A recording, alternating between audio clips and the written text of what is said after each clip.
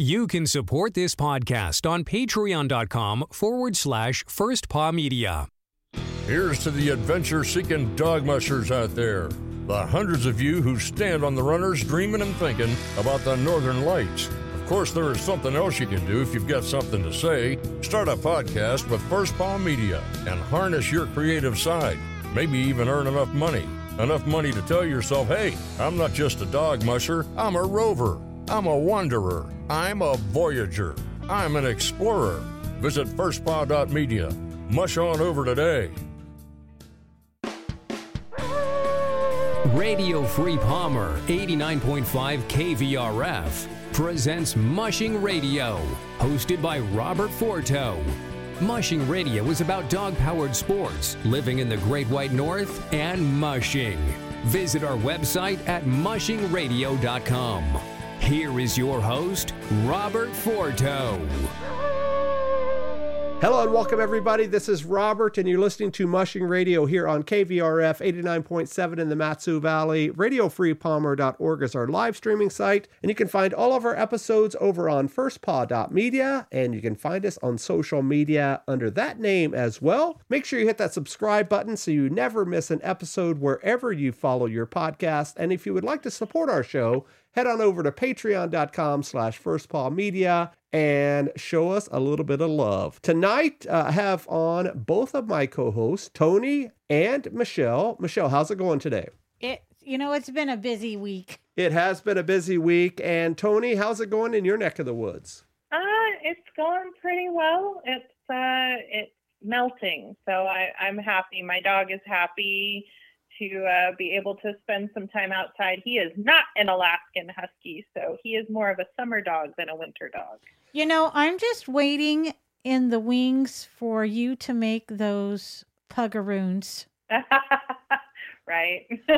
All right, guys, we have a very special episode for you guys tonight. During Iditarod, we got wind of a podcast that was dropping on one of my favorite podcasts of all time. It is called Outside In. It's produced by the folks over at New Hampshire Public Radio, a radio station just like ours here in Palmer, Alaska. And right in the vein of Sweeps Week in old school real TV days, they dropped trailers and whatnot for a series that's coming out called The Underdogs. And this is, in fact, a mushing story. And we teased it quite a bit in the later days of Iditarod. And boy, what a story it is. And I'm excited to get involved with, or in depth with this and do a little bit of a review. It is a 3-episode series. And if you have not heard it, I would recommend pressing pause here and heading over to Outside In Radio and listening to that series before you hear our conversation. We'll be here when you get back. So with that, let's talk about episode 1, Honey and Vinegar. And it starts off with Nate Hedgie. He is the reporter for this series. He travels up to Alaska on kind of a secretive tip about sort of the underworld, if you will, of competitive dog mushing. He heads up to Fairbanks, Alaska, to a kennel called Dew Claw Kennel, owned and operated by Jody Bailey and Dan Caduce. Both of those guys have run the Iditarod and Yukon Quest many times, including Dan just finishing up Iditarod a couple of weeks ago. And it tells the story about a couple from New Zealand that is working in the area and running Iditarod and preparing to race and all that, your typical mushing story. And they are from New Zealand and they have a hard time trying to get their dogs back home. So they make a deal with Dew Claw Kennel, Jody and Dan, for them to stay at the kennel for several months while they get their affairs in order. And if you've ever flown dogs, not only here in the country, but of course overseas, it is a time-consuming process. It's not something like taking your pet dog and put them in a crate and throwing them on Alaska Airlines and they're there when you get back. When you're trying to fly an entire team down, it can be one heck of a chore, and it's often a very expensive endeavor as well. But it does not end well on this first episode for Jody and Dan. And for this first episode, I'm going to allow Tony to kick us off here and give her take on episode 1. And then we'll go to Michelle, then we'll go to myself, and then we'll preview episode 2 and go from there. So that's sort of be the format of tonight's show. So Tony, what are your thoughts about episode 1? I know that you are very friendly with Jody and Dan, so let's start off there. Yeah, I met Jody and Dan when they ran the Tuscaloosa 200, my first year as the official photographer for that race, which was 2012. It was 2012, and very cold race. And Jody is just such a sweetheart. If you get a chance to meet both Dan and Jody. Jody, of course, is more extroverted than Dan, or at least more outgoing, which I loved in this first episode, that you got to see or hear at least the difference between the two, because she's, bouncing and singing songs to the dogs, and she's like, "Come on, Dan, tell this story." And he's like, "No, you go ahead and tell it." So I loved that part, and I loved that the podcast started out with that happy tone, because the rest of the episode, it went dark pretty quick. Like I said, Jody's an absolute sweetheart. She will give you the shirt off her back. Very encouraging. She's one of the biggest encouragers of my little photography career.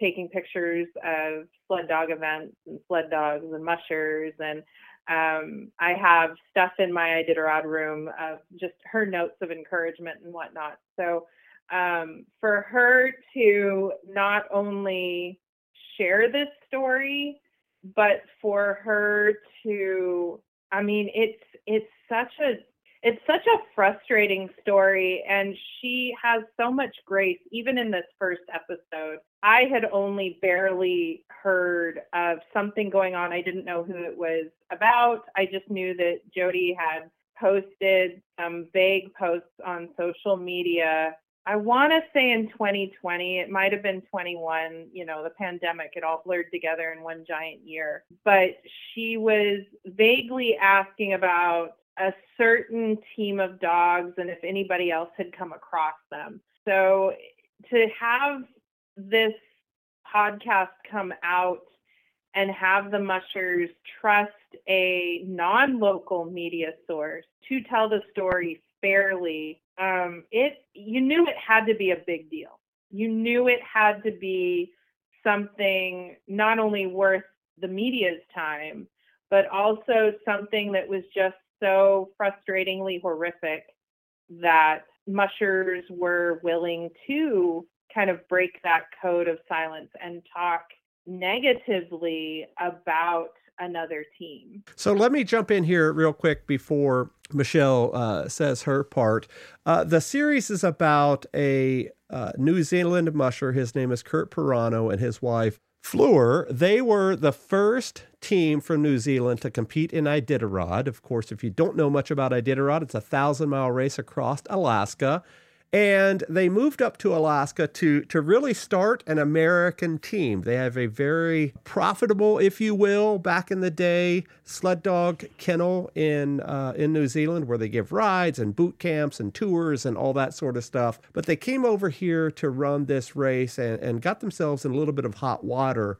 And I remember when we were reporting on Iditarod, Alex and I, over the last few years, and we talked about Kurt and his race and how he was doing, et cetera. He may have even been a musher profile of the evening, as you will. But you're right, Tony. Mushing is a very secretive world, sort of, I guess. Definitely a small community, and I'll talk about that a bit in my write-up as we go. But let's turn it over to Michelle. What is your thought about the first episode? Well, so my thought on the first episode is that Nate is a outdoor adventure reporter. He reports on backpacking trips, camping, skiing, extreme sports done in the outdoors. So why wouldn't he have done a podcast like this? And quite honestly, as an outsider, I think that he would have been the best choice, if not the only choice, to cover this story.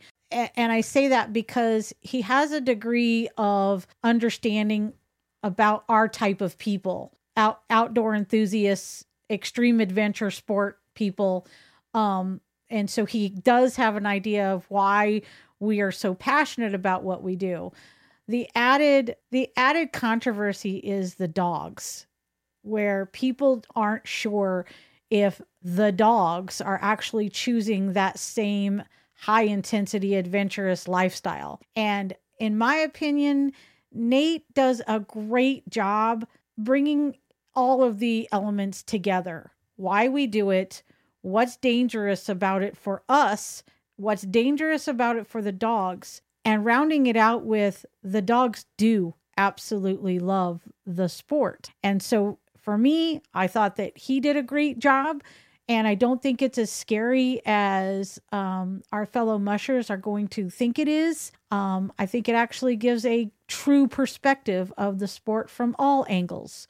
As far as Jody and Dan go, I've never met them personally. I know that we have interviewed them on the show during Iditarod, and I know that they have competed for a long time. I found the story that Jody told to be about the dogs, not about these people, but more so about what these people were doing on behalf of their own dogs.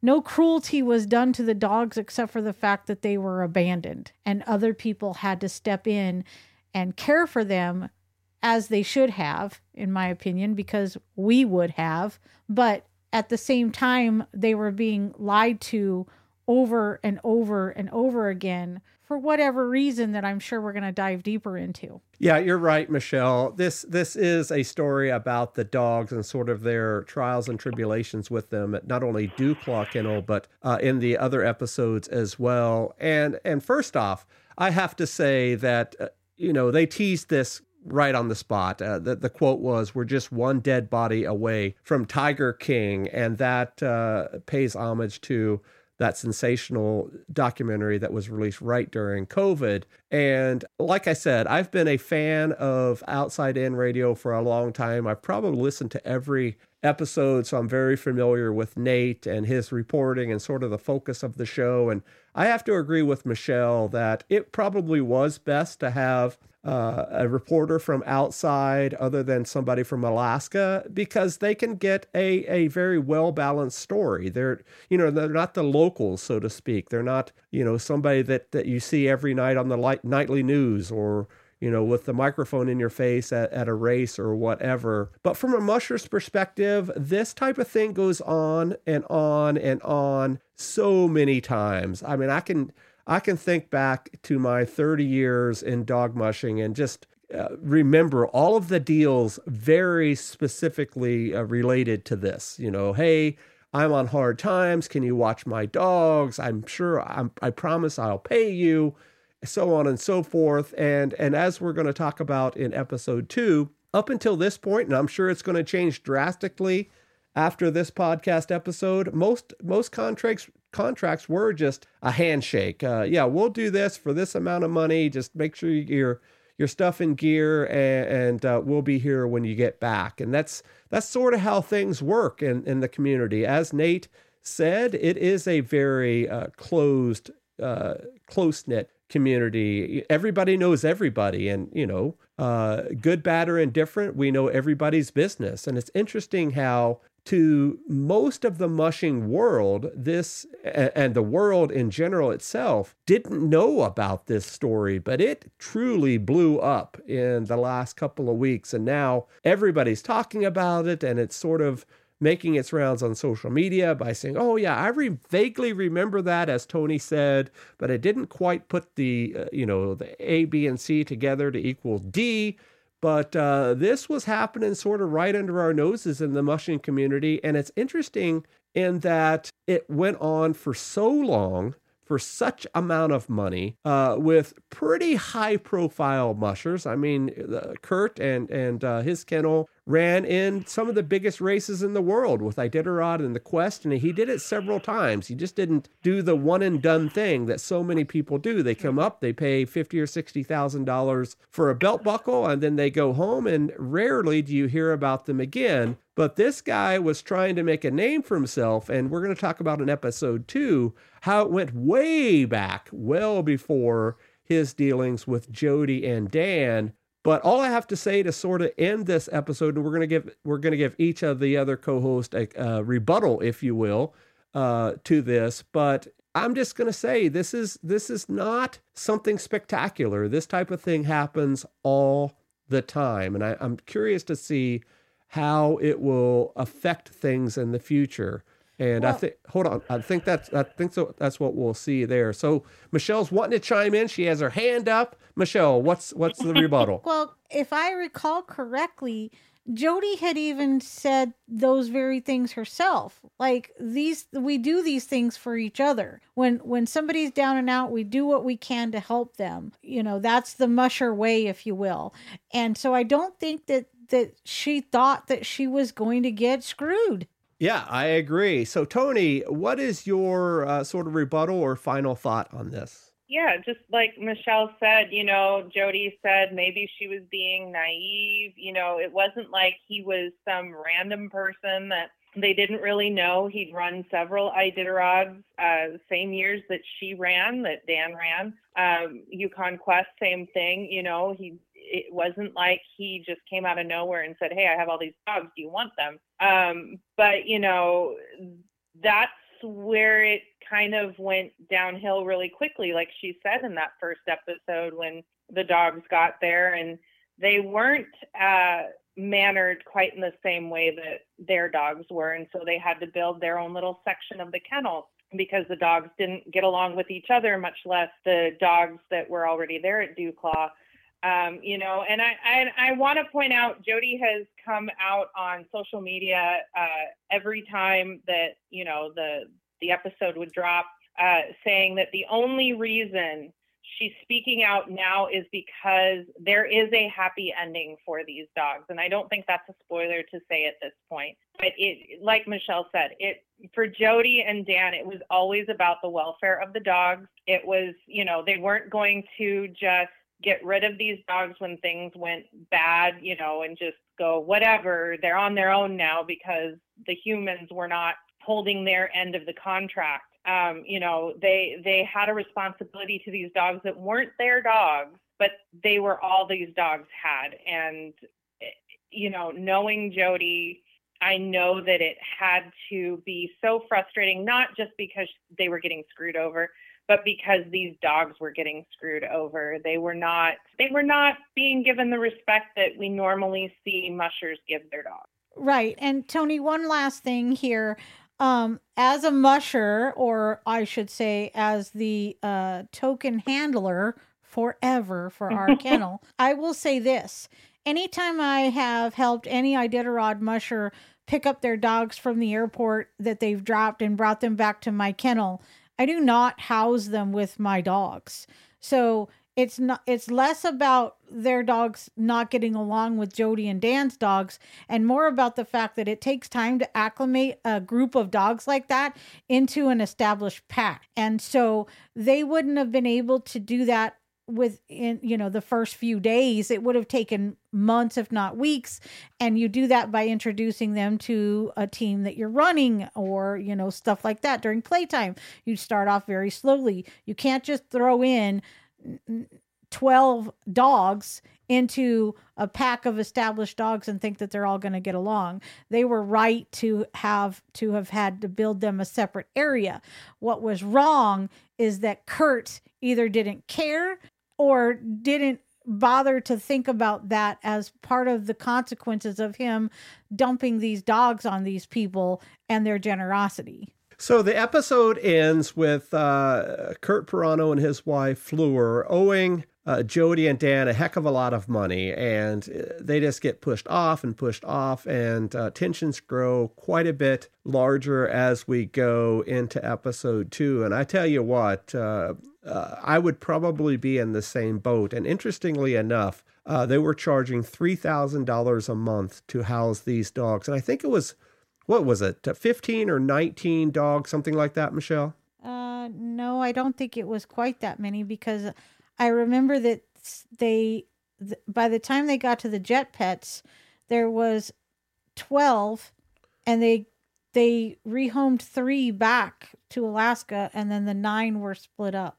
Yeah, however many it was. So they were charging $3,000 a month rent, if you will, for the kennel and the feeding and the taking care of them and all that. So that's going to come into play in a much grander scale in episode 2. And we hope that you guys will stay with us for our breakdown of that one as well. From Dogworks Radio, this is Mushing Radio. We hope you enjoyed this episode, and we invite you to subscribe in Apple Podcasts, Spotify, Stitcher, or wherever you get your podcasts. You'll find a link on the episode notes. You can tap or swipe on the episode cover art, and you'll see some offers from our sponsors. You can support our show by supporting them. If you like what you have heard, we would love it if you could give us a 5-star rating and tell your friends how to subscribe too. Your host is Robert Forto. Our producers are Michelle Forto, Alex Stein, and Tony Ryder. Our executive producer is Robert Forto. Created for Dogworks Radio and First Paw Media.